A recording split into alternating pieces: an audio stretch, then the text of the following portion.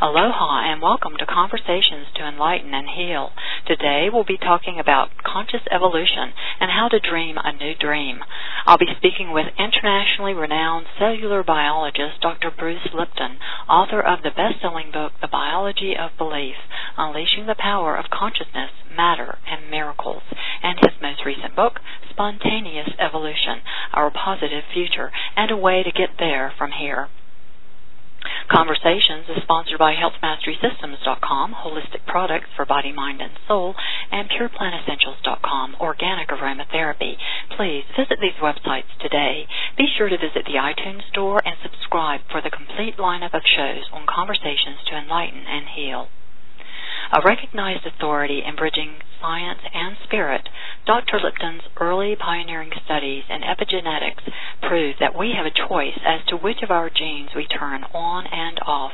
By choosing a healthy environment for ourselves, meaning our lifestyle choices, the foods we eat, the thoughts we think, we activate genetic potentials within ourselves. Dr. Lipton is the winner of the 2009 Goy Peace Award in recognition of his pioneering work in the field of new biology. The annual Goy Peace Award honors individuals and organizations in various fields that have made outstanding contributions toward the realization of a peaceful and harmonious world for all life on planet Earth. Dr. Lipton is an award-winning lecturer and well-known guest in the media on TV and radio, as well as a popular keynote presenter. To learn more about Dr. Bruce Lipton and his pioneering work, please visit his website, where you can also learn about his upcoming events, subscribe to his newsletter, and more. That website address is brucelipton.com. Please welcome to the show my very special guest, Dr. Bruce Lipton. Aloha, Bruce. Welcome to the show. Thank you so much for this wonderful opportunity. I so appreciate a chance where we can talk about a positive future and how we can get there. Yes, I'm absolutely thrilled to have you with us. In your work, The Biology of Belief, Unleashing the Power of Consciousness, Matter, and Miracles, you write about how a scientific epiphany resulted in an instantaneous personal transformation. What insight did you have, Bruce? Well, a little bit of a background before that epiphany. I was teaching at a medical school. I was a professor and teaching basic science about the nature of cells and how they work, and giving the students the conventional spiel about DNA and genes controlling our lives, and that our traits and characteristics are somewhat predetermined in our heredity, etc. And while I was doing that, I was experimenting and with muscular dystrophy research, and I was growing stem cells in tissue culture, and this is just to get people a time frame here. This was 40 years ago. There were not many stem cell people at that time, and I had the option or opportunity of learning how to do stem cell cultures, and I would put a single cell into a petri dish, a single stem cell, which is the equivalent like an embryonic cell. It doesn't have a fate assigned to it yet. And I would put it in a tissue culture dish and grow them. And the significance is that the cells would divide every 10 hours about. So I put one cell in a petri dish, and 10 hours later it would be 2 cells, and 10 hours after that 4, and it would double 8, 16, 32. In a short time I'd have thousands of cells in the petri dish, and all cells were genetically identical because they came from the same parent. But then what I do is split the population up into three different petri dishes. So I just take genetically identical cells and put them in 3 different dishes, and I change the environment. In the case of cells, that would be the equivalent of culture media, the constituents of the environment in each of 3 of the different dishes. So I had 3 different environments. In one dish, the cells form muscle. In one dish, they form bone. In the third dish, they form fat cells. And it's just like you don't have to be too much of a rocket engineer to figure this one out. The question is, well, what controls the fate of the cells? Well, I'm teaching genes control the fate of the cells, but here's an experiment where all the cells were genetically identical, and yet their fate, whether it was muscle, bone, or fat, wasn't based on their genetics. It was based on their response to the environment. And so all of a sudden it said, no, the genes didn't control the fate of the cells. It's the environment that influenced the fate of the cells. And it's like, well, wait a minute. Here I am teaching genes control life, and yet the cells are revealing, no, life was controlled by the environment the cells found themselves in. So my research was then trying to figure out, well, how does a cell do this? Because I'm teaching genes control life, and apparently there's a control that's other than the genes. And basically what my research led to was an understanding that the skin of the cell the membrane of the cell, which is equivalent of our skin, is the actual brain. That the cell was responding to environmental signals picked up by receptors in the skin and then adjusting the biology to match the environment. And the parallels here is that a human is the same as a cell in the sense of biology. Our skin is actually the source of our brain. And so basically the cells and humans adjust their biology by how they perceive the environment. Mm-hmm. So basically what I recognize is how we perceive the environment, how we see the world determines our genetics. Well, this is now a new field of biology called epigenetics. What almost everybody in the audience has been programmed with, and what I was teaching was something called genetic control, which means control by genes. You tell me about a characteristic, and I'll say, yeah, there are genes that control that trait. And so science has been focusing on identifying the genes. The new science is called not genetic control, it's called epigenetic control. And this is a profound difference because epi means in Latin above. So I say the word epidermis. That means above the dermis, that's the skin. Mm-hmm. So when I say epigenetic control, literally that says control above the genes. And that science is what I saw 40 years ago, is that the control was not in the genes. The control was in the perception, how the cell sees the world, and that's how it adjusts the genes. And the same thing occurs in our body, that the cells that make up our body, 50 trillion of them about, their fate is determined in the same way, how we see the environment. And so where the skin of the cell was reading the environment, this is the same with ours. Consider our skin is our eyes, our nose, our taste buds, our touch receptors, pain, pressure, all these receptors that read the environment are built into our skin. So we're like the cell. Relevant difference and the profound difference was this, is that the story I was teaching, genes control life, genetic control, makes us victims because we didn't pick the genes, we can't change them, and they control our lives. The new science that the cells were revealing were called epigenetic control, revealed the genes are potentials, but the nervous system of the cell, in this case the skin of the cell, reads the environment and then adjusts the potentials, adjusts the genes to fit. Mm-hmm. And that now applies in this new science called epigenetics to us. The cells that we have in our body, the genes that control their fate, are influenced by how we see the environment. So when I say genetic control, you're a victim because genes override you. When I say epigenetic control, it says, wait, you're a master because it's how you perceive the environment that adjusts your genes, which means if you change how you perceive the environment, you change your genes. Mm-hmm. And all of a sudden we become masters of our genetic fate, not victims of it. So the new science led me onto this path. And while I was getting onto this path and recognizing that, the skin of the cell is reading the environment just like our brain and nervous system reads our environment, and then the readings are converted into biology just like the readings which are picked up by our mind are converted into our biology. I recognized something that blew me away because here I am in the field of science because I didn't really believe in spirituality. I just thought, look, it's just a biological machine, biochemicals and genes, and you put it together and it's a machine. We got here by accident, genetics, etc.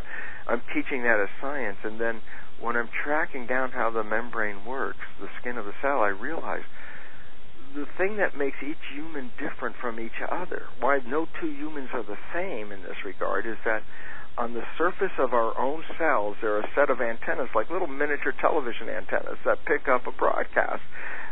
Medicine studies a group of these, and medicine calls them self-receptors. Mm-hmm. And basically what it says is this: our cells are picking up an identity via these receptors. Like your eye picks up light. The light isn't in your body. The light's from the outside. The eye picks up the signal and translates it into information in our brain so we see things. Or our ears pick up a sound on the outside, but the nervous system converts it into a vibration in our brain that we can see things.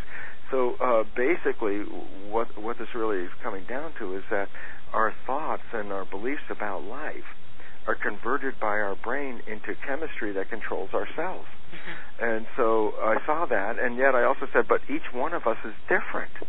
And I said, but why are two people different? It wasn't so much what's inside the cell, it's the antennas that are different on the outside. They're like a little combination lock. So my cells are receiving a broadcast on a set of antennas that no other human has the same set. You have a set of antennas on your cell receiving a broadcast like an identity that nobody else is receiving that set. Every person in the audience has their own set of antennas receiving their own equivalent of a station. And I said, well, where do the stations come from? Well, they come from the environment, which involves the invisible forces from the sun, the planets, and the universe and everything. So it's a large invisible source. But the relevant that hit me at that moment, that epiphany moment, I stood there and looked at the nature of how the cell membrane worked as a nervous system, and I recognized that each human has a different identity because of a set of antennas. But the antennas are on the outside reading that identity, and I said, oh my God, my identity is not inside the cell. My identity is a broadcast coming into the cells. And I realized, wait, I'm like a television set. My body is like this three-dimensional television set. I'm receiving a broadcast on these antennas, and I'm playing the Bruce Show. And then, like a television, the analogy hit me and said, wait, if you're watching a TV show and the picture tube breaks, and so the image is gone, you would say the television's dead.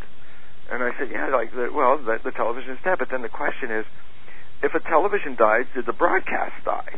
And the answer is, of course not. You can get another television, plug it in, and turn it on, and when you tune it to the same station, boom, it's back on the air. And what hit me was, I'm playing the Bruce Show. The Bruce Show is not inside of me. It's a broadcast coming in. And the significance about that was, I said, well, wait, then if my body dies, did the broadcast die? And the answer is no. And in fact, if a future embryo shows up with the same receptors that I happen to have on my cell today, that future individual will be downloading the same broadcast. I'd be back on air. And so here's a guy who, moments before this realization hits, is so like, no spirituality, not believe in any of that stuff, looking at this nature of this machine, and the moment I saw how the mechanism worked, I said, oh my God, I'm not in here. I'm outside. I'm a broadcast.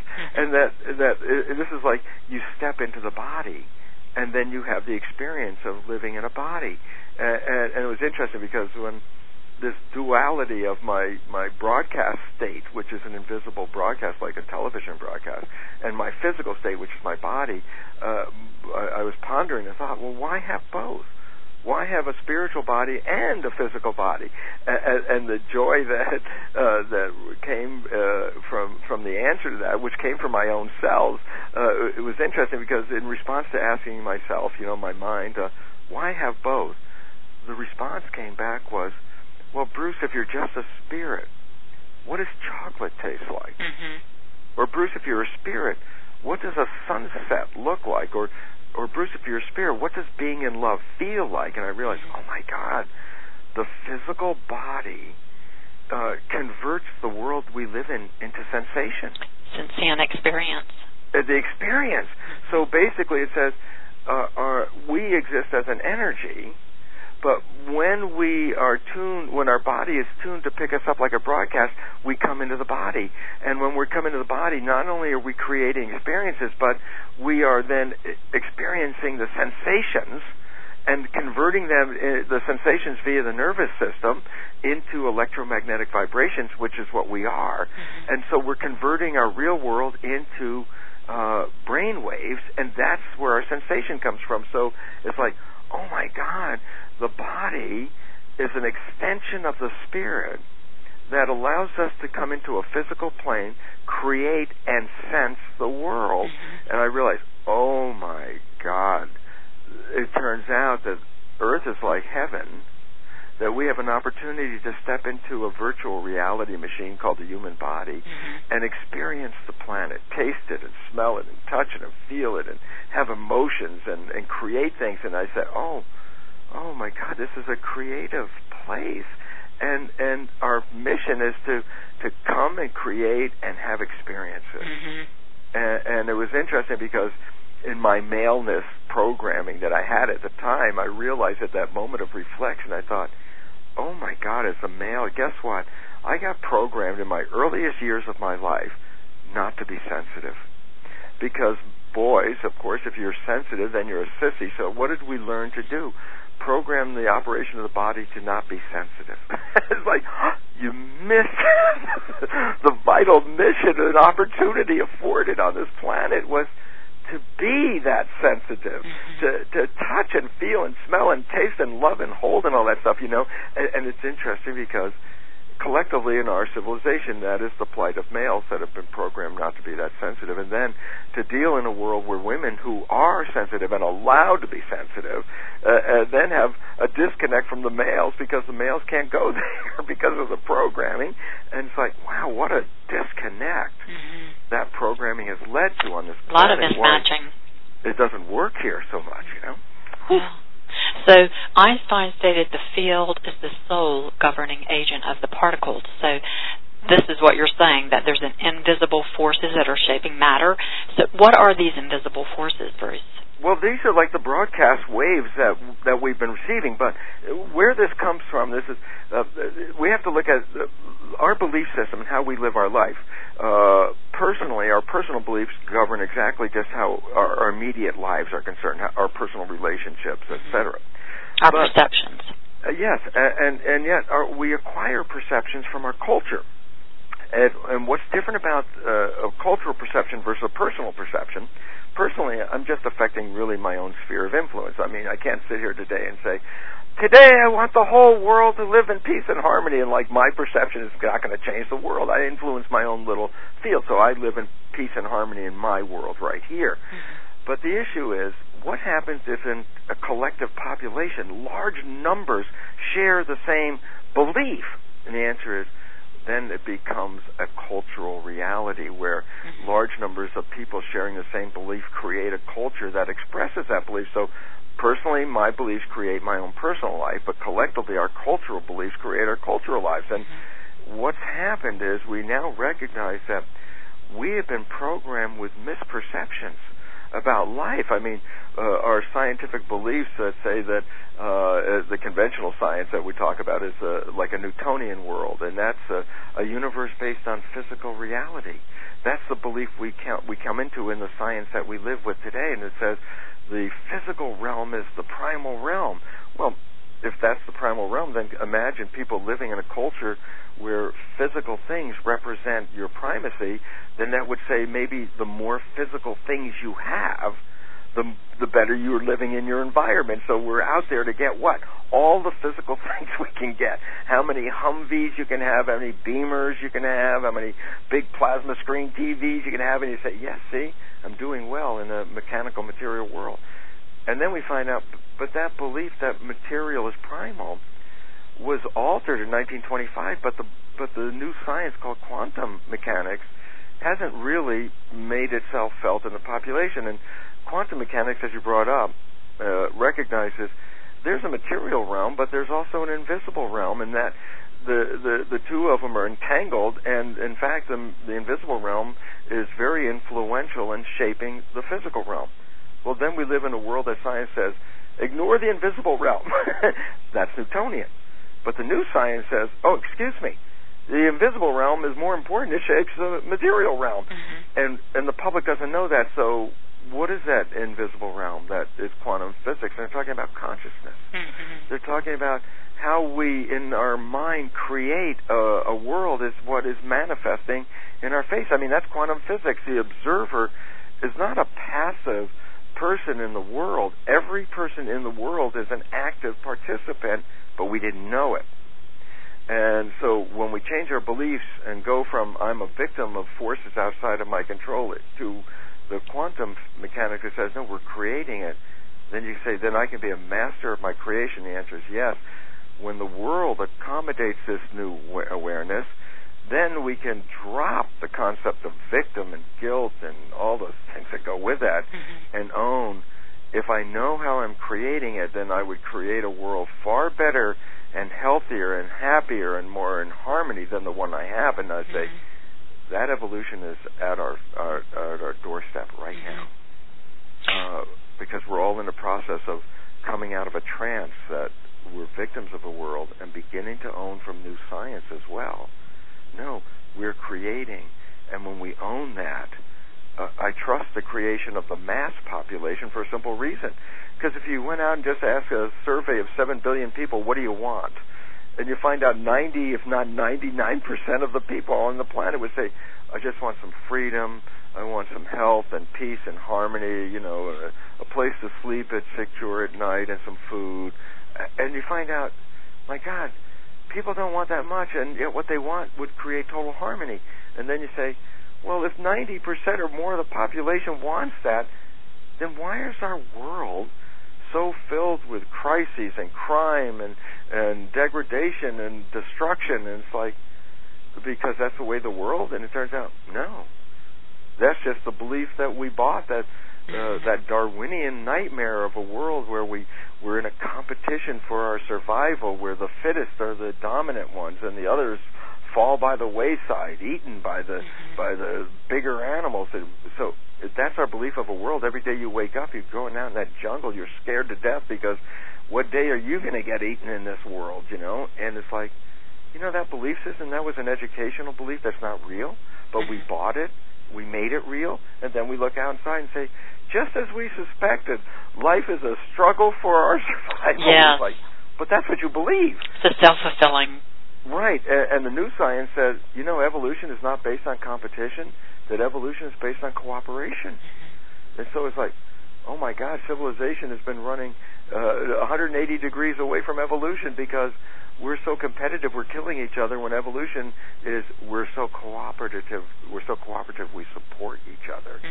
And that transition phase is happening right now. So I'm excited because the new book that is coming out called Spontaneous Evolution is saying, the first book, Biology of Belief, says, your personal beliefs affect your personal life. And Spontaneous Evolution extends that and says, but what about cultural beliefs? Well, it creates a culture. And when we change our cultural beliefs, the civilization changes. And so what the new book says, guess what? We are immediately in the crux of the beliefs that we've been living by are found to be not sustainable. That's why civilization is facing extinction. And what that means is, to be sustainable, then we must change the beliefs that have got us to this place. Well, then you look around and you say, the healthcare crisis is manifesting, the economic collapse is on the horizon, the ecosphere is being traumatized and going extinct, we're running out of fuel, and if you look around and go, look at those things, they're collapsing, and you say, why? And the answer is, because those are the things that have brought us to the edge of our extinction, that we can only survive by an upheaval of the current institutions that want to keep us on the old path. As we create the institutions that will take us from a competitive fighting world into a cooperative, harmonious, holistic world. So the end of one civilization, you see the fall of the system, but it doesn't mean it's the end of civilization. It's actually the recognition that we are approaching the new civilization. So the new book, Spontaneous Evolution, talks about our positive future. It says, while the press wants you to focus on, be afraid, what I would like you to understand is, hey, you want to live and survive and thrive into something much healthier? These things that are happening are necessary because you can't build that sustainable future on the current foundation because the current foundation is responsible for the problems. So it's like, guess what? We're right on track.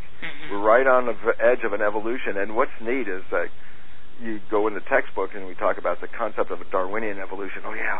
Millions of years of infinitely little small changes that ultimately, over millions of years, manifest something different. The new insights of evolution reveal that's not how evolution works. Evolution goes along like a steady pace for a while and then hits a crisis, a wall, a challenge that threatens civilization or life at that time, and then upheaval occurs, and then virtually instantaneously new life forms. This has happened 5 times in the history of the planet. Life essentially got wiped out under crises such as a comet hitting the Earth and causing an environmental upheaval. Life almost gets wiped out and then starts all over fresh, almost instantaneously with all new life forms. So the belief that evolution is slow and gradual, taking millions of years, says no, it's not. It's virtually instantaneous and occurs at the moment of crisis, shakes that situation so much that you must take this step.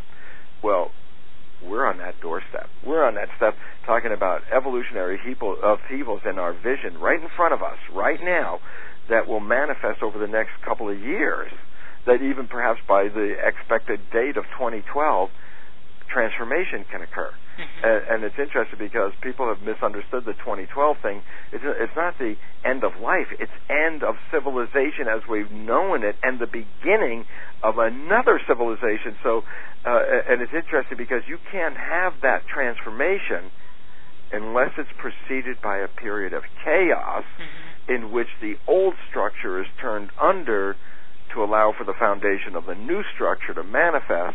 So it says between now and 2012, guess what? This is upheaval time.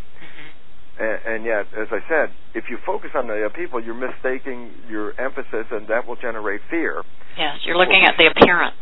Yeah, and since perceptions of life adjust our biology, if you live in fear, you will adjust a biology that's a fear-based biology, and that inevitably is the emphasis of stress.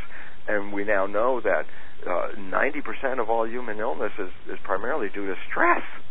So it says, well, if you think people are sick now, if they don't let go of this stress and this fear, it's going to be a lot worse for a lot of people. But those that can let go. Speak a little bit about how chaos, the difference between chaos has patterns at work in it, right, for recreating, and also that these imaginal cells, I love the way you said that, imaginal cells are being stimulated. Yeah. When I talked about the nature and biology belief, I talked about cells as actually being like miniature humans. I mean, every function that we express in our human body, virtually every cell in our body has every one of those functions. They have brains. They move around in the world. They read their environment. They live in community. They know when it's healthy and harmonious, and cells know when it's not well. So cells are like miniature people. And then I say, okay, in our universe, there's an interesting thing. We talk about there are no new stories, which means that patterns repeat themselves in nature, and there's a reason for that, because underlying the structure of nature is geometry, which is a math of structure. And the geometry of nature is called fractal geometry, and it's not the one we learned in school with Euclidean geometry with like cubes and cylinders and boxes and three-dimensional objects. Fractal geometry is different, but it is a geometry that is inherently has what is called as above, so below built into the geometry, that the images repeat themselves in similar or self-like patterns as you go up and down the level of organization. Now you say, why is that relevant? Well, no new stories. The patterns repeat themselves. So what pattern can I relate civilization to right now? And the answer is this. A caterpillar is going along its life, and inside that caterpillar are a billion cells. And those cells are like individual people. So inside the caterpillar, in the world of cells, it's like our world when we look at each other in our community. Inside they have a little world of cells, a little community like that. They're all working. They all have jobs. They're building. The caterpillar is growing. So the environment and economy is in a state of growth, and everybody's happy. Everybody's working every day, and the system is building and building, and everybody gets so excited this caterpillar is growing. And then one day, the caterpillar stops growing so fast. The cells inside start looking around going, hey, they're laying off cells. There's not a lot going on. The cells the jobs start closing down. The cells start getting anxious. Why? The world as they know it is undergoing a dissolution. If you're in that population, you'll observe many cells actually commit suicide, which in biological terms is called apoptosis. Cells actually pull the plug on themselves. Boom, they die. So there's this turmoil. The caterpillar community is falling apart. Cells are scared. Cells are dying. And in the midst of all that, there are individual cells that are equivalent of stem cells. They're called imaginal cells, and I love it. That's their name. Inside the population. Now, imaginal cells are genetically identical, the same as all the other cells, but they see the world in a different way. Well, most of the other cells are in fear. The whole structure is falling apart. The imaginal cells are saying, wait, we can rebuild this in a different and better, higher level of organization. And the imaginal cells start growing, the population gets more of those, and then they start helping the other cells in the system restructure. And from the death and decay of the dying caterpillar is built this beautiful butterfly, a much higher level of organization. And so from the death of the caterpillar emerges the life of the butterfly. Civilization is the equivalent of the final stages of caterpillar. And it's starting to fall apart. And many of the cells are out there going, oh my God, this thing is falling apart. And yet, many of the cells, like yourself, KG, are out there saying, wait, no, there's another vision. There's another way. There's a way of doing this better. And while the structure is coming down, which is necessary because you can't build the butterfly from a caterpillar, you have to start the structure over again. The structure that is coming down is being transformed or morphed by these imaginal cells, which in people we can give them a name like cultural creatives, for example. Visionaries. All these visionaries, imaginary people imagining, imaginal cells, a better, different future with a different technology and a different way of life and a different relationship, and building that. So our issue is today, you have a choice. As you see the world falling behind, you could stay the caterpillar cell and live in fear like, oh my God, the structure is falling, and it will. Or you can say, it's time to think and behave differently and adopt a new way of life and a new consciousness and start to become those imaginal cells of the next evolution of civilization, which is the equivalent more of the butterfly level. We're expanding our consciousness as recognizing that we are all creators, not the few that have been leading us. And we're all in this together. We're all in this together. And as I said, you take a survey of the entire population and you find that 90% or more of us want to live in peace, harmony, and happiness. If those people become the creators of the world rather than the few that have been manipulating us, then the world will manifest that. And so I sit here as the world is coming down going, cool, all right.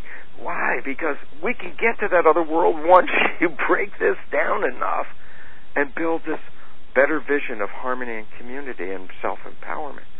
And that's the message and the take-home thing that we have to learn, that we have been programmed to be victims and passive in this thing. When the new science comes out and says, geez, that's a program, and you're actually masters, and as a master you can program anything. You can program victim or you can program creator. That's your choice. Yes, it's a choice. That's a choice. So is that the purpose of the genes then? Because the genes, it gives us potential choices, right? The genes are structural materials to build a house, okay? A vehicle. But the genes don't necessarily tell you how you're going to use the vehicle and what's going to become of the vehicle. That's where the individual programming comes in. So yes, genes are important. They give you 2 arms, 2 legs, a head, eyes, and all the machinery. But now that you got the machinery, what are you going to do with that machinery? So I say, like, 2 cars come off, let's say, the BMW plant. 2 cars roll off the assembly line. They're both identical cars. And one of them is owned by a mature individual who lives in harmony with life and takes care of their life and everything. And the other is picked up and bought by a hothead teenager. And both cars leave the driver driven off. And I can tell you what, comes a very short time, the car that's going to end up in the junkyard is going to be the one driven by the hothead teenager. And the other car is going to have a long, happy, sustainable life. And why I'm bringing this up is our bodies are like vehicles. The genes give us the vehicles, but our minds are the drivers.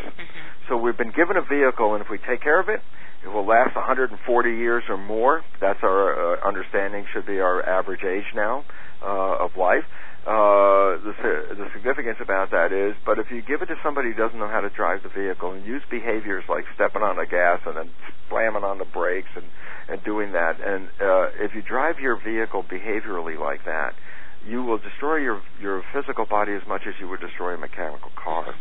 And the evolution that comes before us is, we were programmed by people to get in a vehicle and run it for them and destroy it for them. And we are now coming of an age where we're giving a new manual about how to drive the vehicle, where if you understand the new driver education, you can take this car and tune it up and keep it running like a top and have it live for 70, 80 more years than even medicine has thought about up to now. So this is our evolutionary time, but we have to take back the control, and the control comes from knowledge.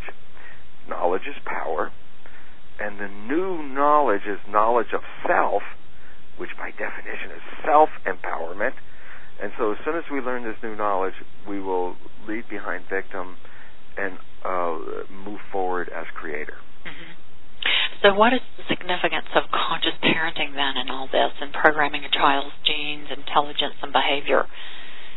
Well, that is a wonderful question, because that's the crux of all of our problems. Because I said our mind runs the show, but we have two minds. We have the conscious and the subconscious.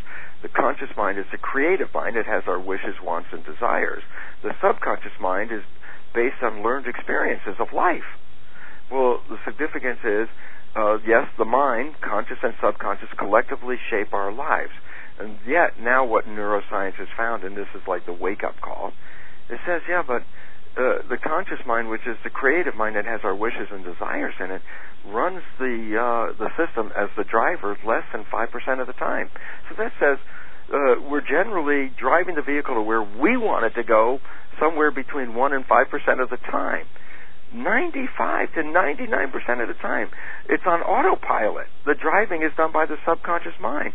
And then we say, yeah, but where did the programs of those subconscious programs come from? And then we go back and say, when we were born, from the last half of our fetal development through the first 6 years of our lives, the subconscious is programmed by just downloading experiences of life into the subconscious, and the experiences are by observing other people. Mm-hmm. So it says that your subconscious beliefs and programs are programmed by your personal life experiences in the first 6 years, and those programs become the predominant programs in your subconscious, and those programs run you 95% of the time, and all of a sudden you realize, well, my God, then whatever programs you got in your first 6 years are the programs that are going to shape your lives. And then you go back and you recognize, for the first 6 years we got such crummy programming from our parents and our community, most of the programming of disempowerment. Like, who do you think you are? You're not smart enough, you're not good enough, you don't deserve things, you're not lovable, you're not good at music. Which are recurring patterns that they absorb from their parents. I mean, I think we absorb things in utero. We start absorbing patterns. Exactly, that's what I was talking about, that the programs start in utero, and the simple reason is this. We talk about the fetus, the genes control the development of a fetus, and then we say that the role of the mother is just to provide nutrition from her blood to feed the fetus.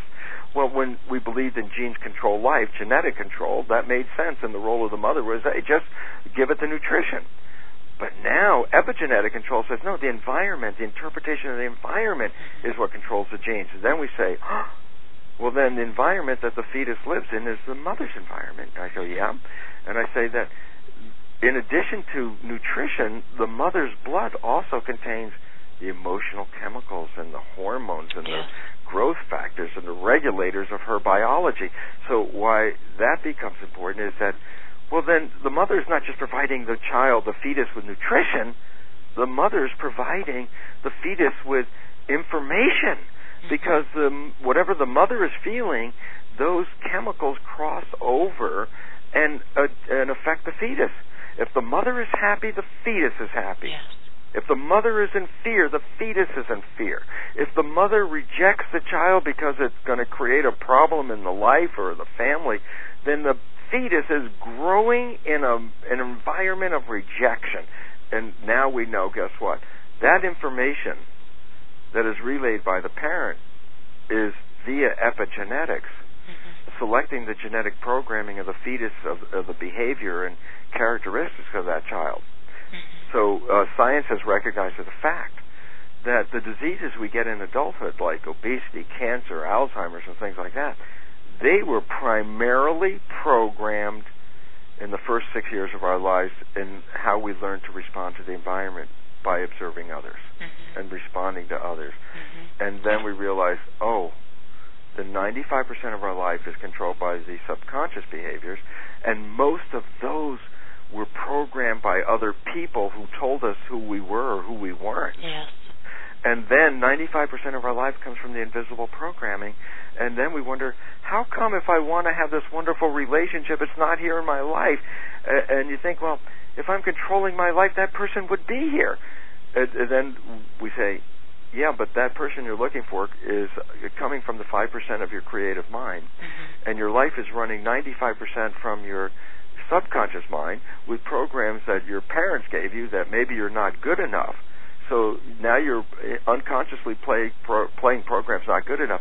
How could you expect that person you were looking for to come into your life when you yourself are playing invisibly subconscious programs not good enough? The person you're looking for, of course, would want somebody who was good enough. So right. You can't get there because your own behavior is invisibly keeping you from getting there. Yeah, it's a disconnect. There's a dissonance there. It's not. You're not congruent.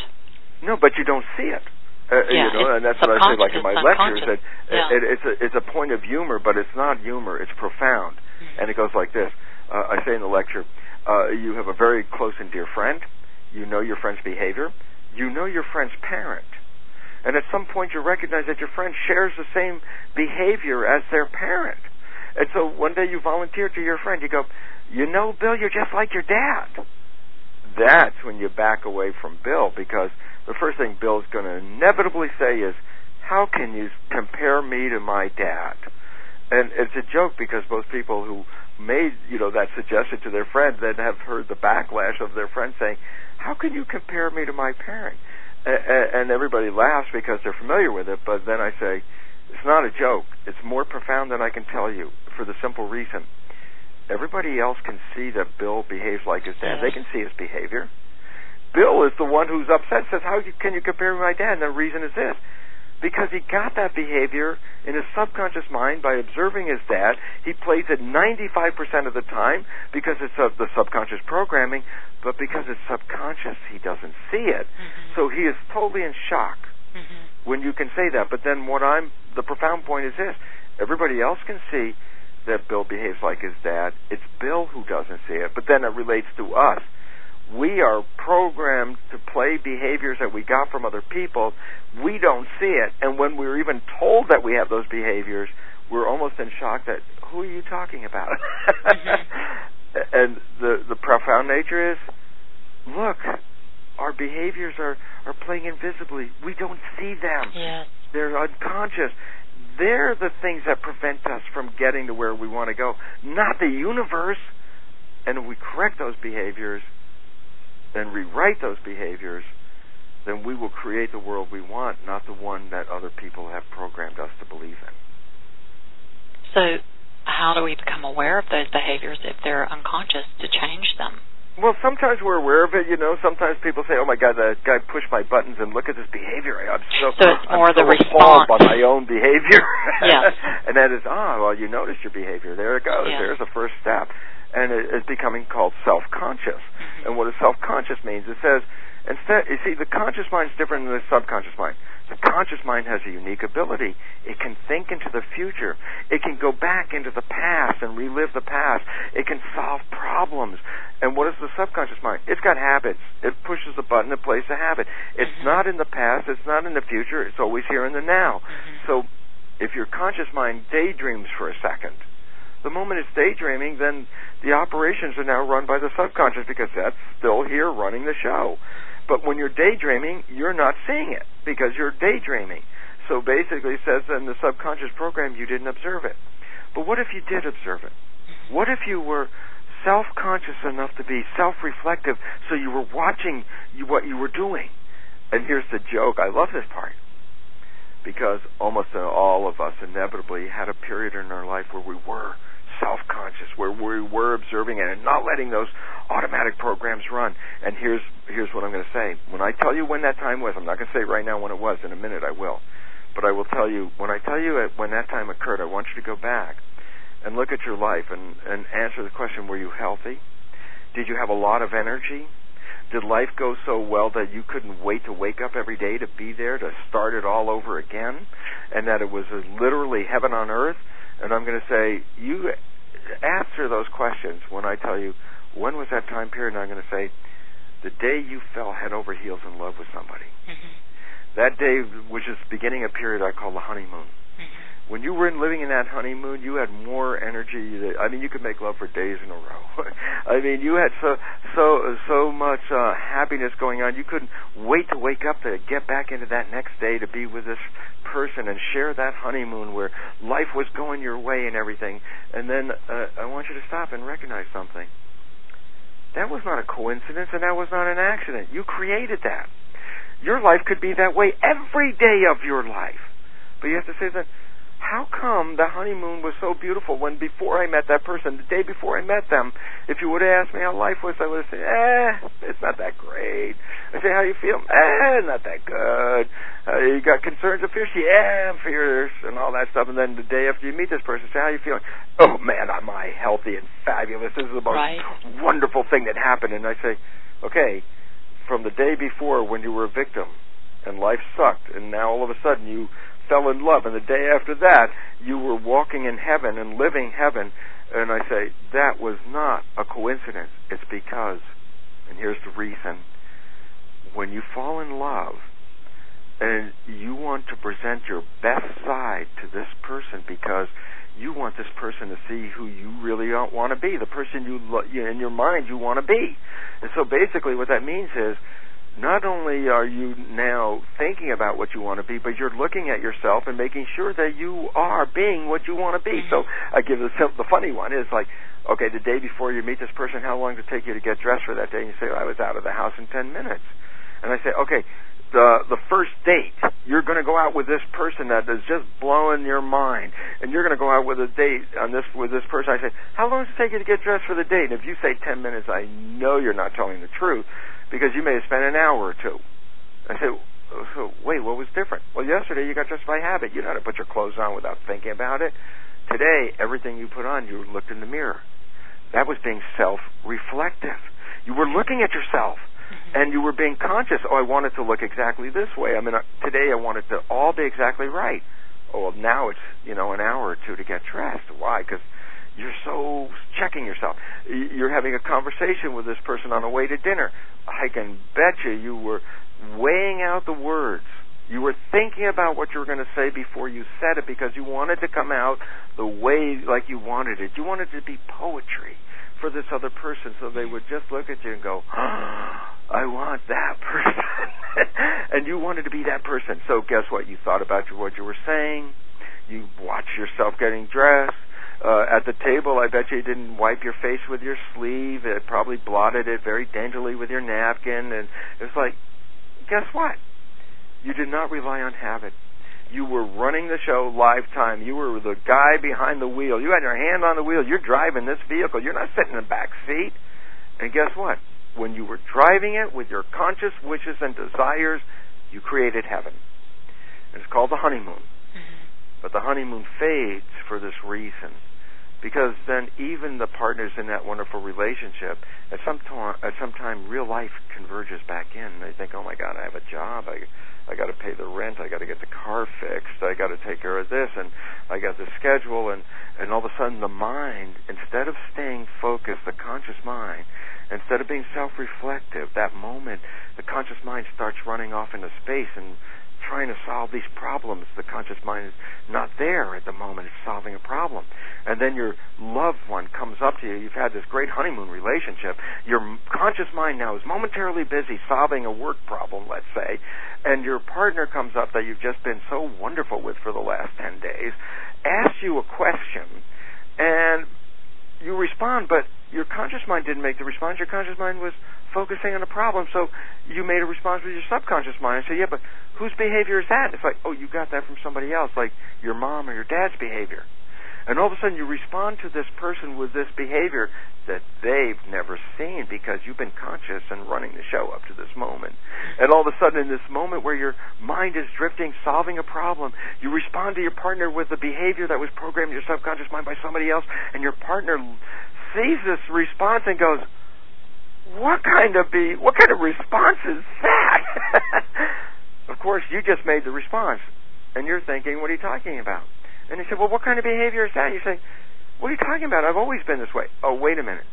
You didn't know that you just played a subconscious behavior, so you were playing somebody else's behavior. You didn't see it. And you wouldn't think you would ever do that because that wouldn't be in your conscious mind. So you take offense that somebody just accused you of something. Now this honeymoon is a little bit rocky at this moment because guess what? We introduced the habitual patterns of the subconscious that haven't played, and they're played by somebody else. So now there's not two people in the relationship. There are four people in the relationship. Or more. Projection. Yeah, projection is a pretty complex. Right. And the two that were the honeymoon lovers are now all of a sudden are replaced by the habit mind, which runs the show 95% of the time and is programmed by somebody else. And the relationship turns not the same honeymoon. And then some balances and things occur over life, but it's not that honeymoon. It's not the heaven. And I say, yeah, but you created the heaven. And how come it ended? And the answer is because we reverted back to not being in the conscious mind. We reverted back to that habit mind. And then all of a sudden I say, well, what? Just consider this possibility. If you rewrote the habit mind so that it reflected what you believe you are in your conscious mind. So that means that those wonderful attributes you held in your conscious mind could be automatic tapes in the subconscious mind. And then you say, well, what would that mean? It means like, well, you could be daydreaming and still be the most wonderful, happy, beautiful person you were in the honeymoon. And you could have that the entire time. So a honeymoon could go on for years. And I say that only being a delighted person in a 12-year honeymoon right now. Because it was a matter of choice. But it was also a matter of recognition. And it was a matter of knowledge and awareness. And we all have this opportunity to learn this. And the crises that face us right now are the things that are going to push us to either learn it or go by the wayside. And I think that's what is immediately facing us right now. Yeah, well, relationships do help us to heal and become more whole. There's no doubt about that. They provide a wonderful mirror. Well, that's what evolution was all about. Our old vision is we're all individuals fighting to be the fittest among all of them, competing with each other. When the new science of evolution says, no, it wasn't based on competition and fighting. It was learning relationships and harmony and community. So, of course, that's the lesson that we're moving into. So from the perspective of the new biology, what is an autoimmune disease? Well, when I say autoimmune disease, I mean a disease that results when your own immune system, which is supposed to protect you, actually launches an aggressive response that actually damages you. So what was supposed to be keeping harmony and peace can be tipped the other way and cause a total imbalance in the system and cause the destruction of the system. So like allergies, or for example, are autoimmune diseases, like people that are like affected by poison oak or poison ivy.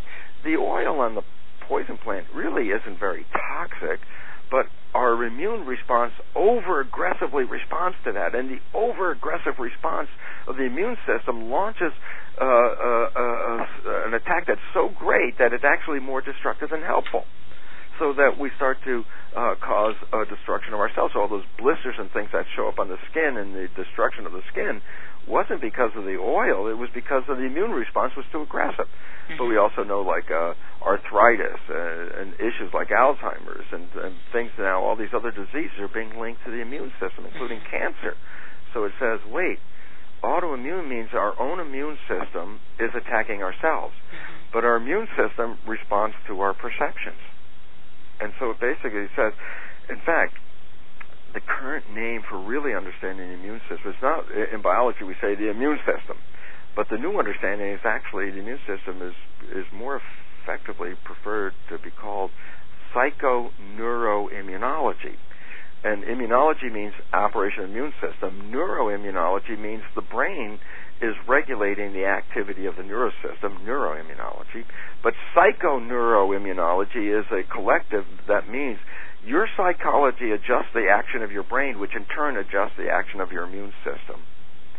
And so it says that when we perceive a disharmonious world and a threatening world, that frequently we take that disharmony on the inside and manifest it as a disharmony where the immune system becomes self-destructive, where the cells kill each other. And then it's interesting because then you look what's going on in the outer world that we live in, and we see that people are killing each other. And the relevance is this. While we see ourselves as individual elements, the new evolution reveals we, as individual people, are cells in a larger super organism that's evolving called humanity. Yes. So the organism called humanity, a multicellular organism where we are the individual cells, is itself right now expressing autoimmune disease. Will humanity survive? And the answer is, can we get the self-destruction under control? Can we take the world that we're living in where not only are we killing each other, we're destroying the environment? And if we get that back into harmony, then that reverberation of that vibration will, in our bodies, also quell the self-destruction of autoimmune diseases that is the biggest cause of illness on this planet today. So it says if we fix our outer world, our inner world will naturally come in alignment and harmony with that. So the evolution that we're coming into, the evolution of knowing we're all part of one large whole system that thrives by our community, by our cooperation. When we live that life, then the internal equivalent called autoimmune disease that is destructive of our biology will also disappear. And so we're going to heal on the inside and the outside simultaneously. So it seems like self-love and self-forgiveness are big elements. Right, and self-forgiveness has to come back to this reality. There's a driving manual how to drive a biological body. Our driver education has been taught to us by other people. If other people teach you techniques of how to drive the vehicle that destroy the vehicle, and then we blame ourselves for it, and the fact was, no, look, we got this education from other people. Once we become aware that we are driving the vehicle incorrectly, that awareness then says, now you have a choice. You become aware that you're not driving it well, and your incorrect operation is causing health issues and disease issues. If you become aware that you're the driver of the vehicle and you know this, then guess what? That's where you have a choice. You can be personally responsible and say, well, then I'm going to change the way I drive the vehicle. Then take over manual control of the vehicle and drive it. Or you could just say, it's still out of my control, and then be the victim and then go by the wayside. So you have a choice. You can be victim, or you can own responsibility. Once you have awareness, there's no blame or guilt. I cannot go back and blame my parents because they programmed me with lousy programming. And the reason is because their programming was lousy programming from their parents, and that was passed on from whatever. So we're living out generations, 1,000 years of bad programming. The blame is irrelevant. It's like self-awareness says, I don't need blame. I just need to take responsibility. Because if once I do that, I can create heaven on this planet. And I can say that from a user because, boy, my life has certainly changed once I took the information from conscious awareness and put it into subconscious programming. Well, the basic building blocks of life, the cells, the way they organize in communities, and we know that it's healthy, right? We have wonderful self-healing capabilities. Miraculous healing. I mean, not just healing, but I mean, you could be terminally ill with a cancer that everybody says you're going to die, and the ability is so capable. I mean, the system's healing ability, it could create what's called a spontaneous remission. So basically, the only obstacles to our healing are the belief that we can't heal, which is a program we got from other people. And that's disempowering. So could you give a brief explanation of evolution based on fractal geometry? Yeah. It basically goes like this. Geometry is the math, how you put structure into space. And while we did geometry in the classroom, it was called Euclidean geometry with a graph paper, and we marked the dots and connected the lines and made objects in space. That kind of geometry that we used in school doesn't make the real world. I mean, it makes buildings and houses and things like that, mechanical man-made things, but can you use Euclidean geometry to make a tree? And the answer is no. But think about this. We did when we were infants. We used Euclidean geometry to make a tree. We made like a cylinder for the trunk and a ball for the top in that kindergarten class. But the reality, that's not what nature looks like. Nature doesn't use that geometry. It uses a different geometry, a different principle of putting structure in space. And it's called fractal geometry. And with fractal geometry, it's a very simple equation that's repeated infinitely. And in the process of mapping out the equation as you repeat it infinitely, you get the most magnificent, beautiful structures. They're almost mesmerizing when you see these fractal images on a computer.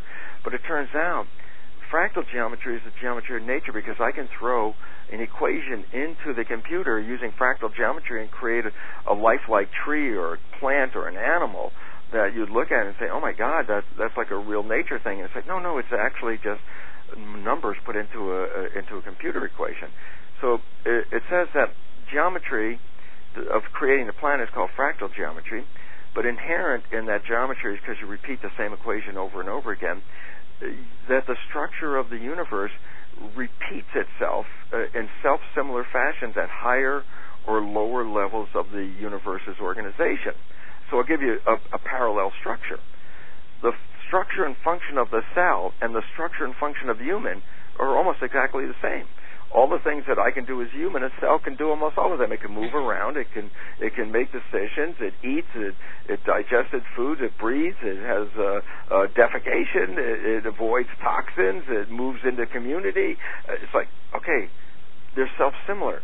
Relevance. If you know how a structure works at one level, then because they're fractal in their geometry, as above, so below, if you have an insight from one level, then it's fundamental to creating any other level, be it higher or lower in the organization. Relevance. You look at a human body. Well, we see a single living human body. The truth is that's because our eyes can't see with high enough magnification. Because if your eyes could see like a microscope and look at your body, you don't see a human whole one thing. You see a community of 50 trillion cells. Every cell has a job. Every cell gets paid. They get paid, actually. Every cell gets health care. There's an economy and a politic in a body. And then you say, well, what's the significance? Well, if you can get 50 trillion cells to live in harmony under that skin, using the same principles in a fractal world and apply them to civilization, you could easily get a few billion people on the entire planet's surface to live in harmony, because there's much denser population under the skin. And the interesting part about it is the answers lie within. That's an old mystical insight. And the truth is, yes, you want to see how a few and a half billion live? Look inside the body and see those trillions of cells living in community and harmony, and recognize this. Truly, a community where no cell is left behind. That's true. And if you understand the politics and the economy of how the cell manages its world and apply it to our world, then we will live in that harmony. And think about it. In a healthy body, 50 trillion cells are simultaneously blissed out and healthy. And in our world, if we would live in that nature of that community and harmony, then that means 7 billion people can be blissed out and live in harmony on the planet without the need for war or violence or aggression, which is the current Darwinian kind of belief that we live under now. So it says our evolution is going to manifest that parallel. And if we know that now, then we can start using the guidelines and move into that community. So it basically says, well, I can make a book and say, the world is coming to, the civilization as we know is coming to an end. And I can give you the reasons, which I do in the book. But then that would be just like, oh my God, another ending, another fear. And it's like, no. Because this book is different, because it says, but if you understand the nature of how the universe is created and geometry and evolution, then you recognize, oh my God, we're in a transition phase and we're going to a better place. And the answers how to get there are right under our noses, or more accurately, under our skin. And so it says that future that we dream about, it's already there under the skin. We just take the principles of how that environment and how that society lives, apply it on the mass scale, and this planet's going to spontaneously evolve into a healthy, happy, living organism called Earth. Well, I think that's a good place to close today. Do you have anything else you'd like to share with us before? Well, just very quickly, just say that a lot of the stuff we just glossed over, there's a lot of real science behind this stuff. my website, BruceLipton.com, has a lot of articles you can download and read about all this stuff. So just go to the website and look that up. And you have a Spontaneous Evolution seminar on Hay House Radio this Thursday. Yeah, that's an exciting thing as well. So it's just another opportunity to put the details of this evolution, to actually put it into working operation, because we're not passive in this world. Each of us is a creator, but what we haven't recognized to the civilization up at this moment, we have given our creative rights to others and allowed them to create for us. Mm-hmm. Why do you think that is? The whole fear, or? No, because people knew that you could manipulate other people. I mean, it's very interesting, the programming that we talked about from the first 6 years of life, starting in fetal generation up to 6. This is not a new awareness that people are programmed. The Jesuits have said that for 1,500 years. You give me a child, I'll show you the man. Or you give me a child, and for the first 6 years of its life, and it will belong to the church for the rest of its life. People knew back then you could program an individual's life. Do you think that information just disappeared one day? It's been manipulated. Mm-hmm. And so that's why 90% or more of the people on this planet would love to live in peace, harmony, and happiness where everybody gets along, and yet we live in a world that's built on strife and violence and crime and guns and all this stuff. Why? Because a small percentage of the people are actually running it, and the large number are not. And you say, why not? Because the small people from that 1,500 years ago always knew that they can manipulate the world by manipulating your education and manipulating your cultural experiences, and by doing that, control you. Mm-hmm. And so all of a sudden we live in a world that the majority don't want this world. Then why do we have it? And the answer is because the majority have been unconsciously programmed to buy the beliefs and control from a minority of people. Mm-hmm. And the evolution, we're pulling away from that. People are disconnecting. They're not reading the newspapers. Thank God they're taking, hopefully they're moving away from television, because this is where the narrow, small number of people that manipulate the media control the large numbers of mass that watch the media. Mm-hmm. Because we've been programmed to accept that as truth when it's... there's so many alternatives now for... I look at Fox News and I think, you guys call this the news. You're creating another reality. This is not news. This is your negative creation, which I see, because you call it news, but people believe it is news, and then when you go back to it and recognize, they're making it up. And yet, when they make it up, it becomes our real world. Yes. To learn more about Dr. Bruce Lipton and his pioneering work, please visit his website, where you can also learn about his upcoming events, subscribe to his newsletter, and more. That website address is BruceLipton.com. Have a beautiful day, everyone. A warm mahalo. Thanks again for joining us, Bruce. It's been an honor and a pleasure. Thank you so very much. I so appreciate it.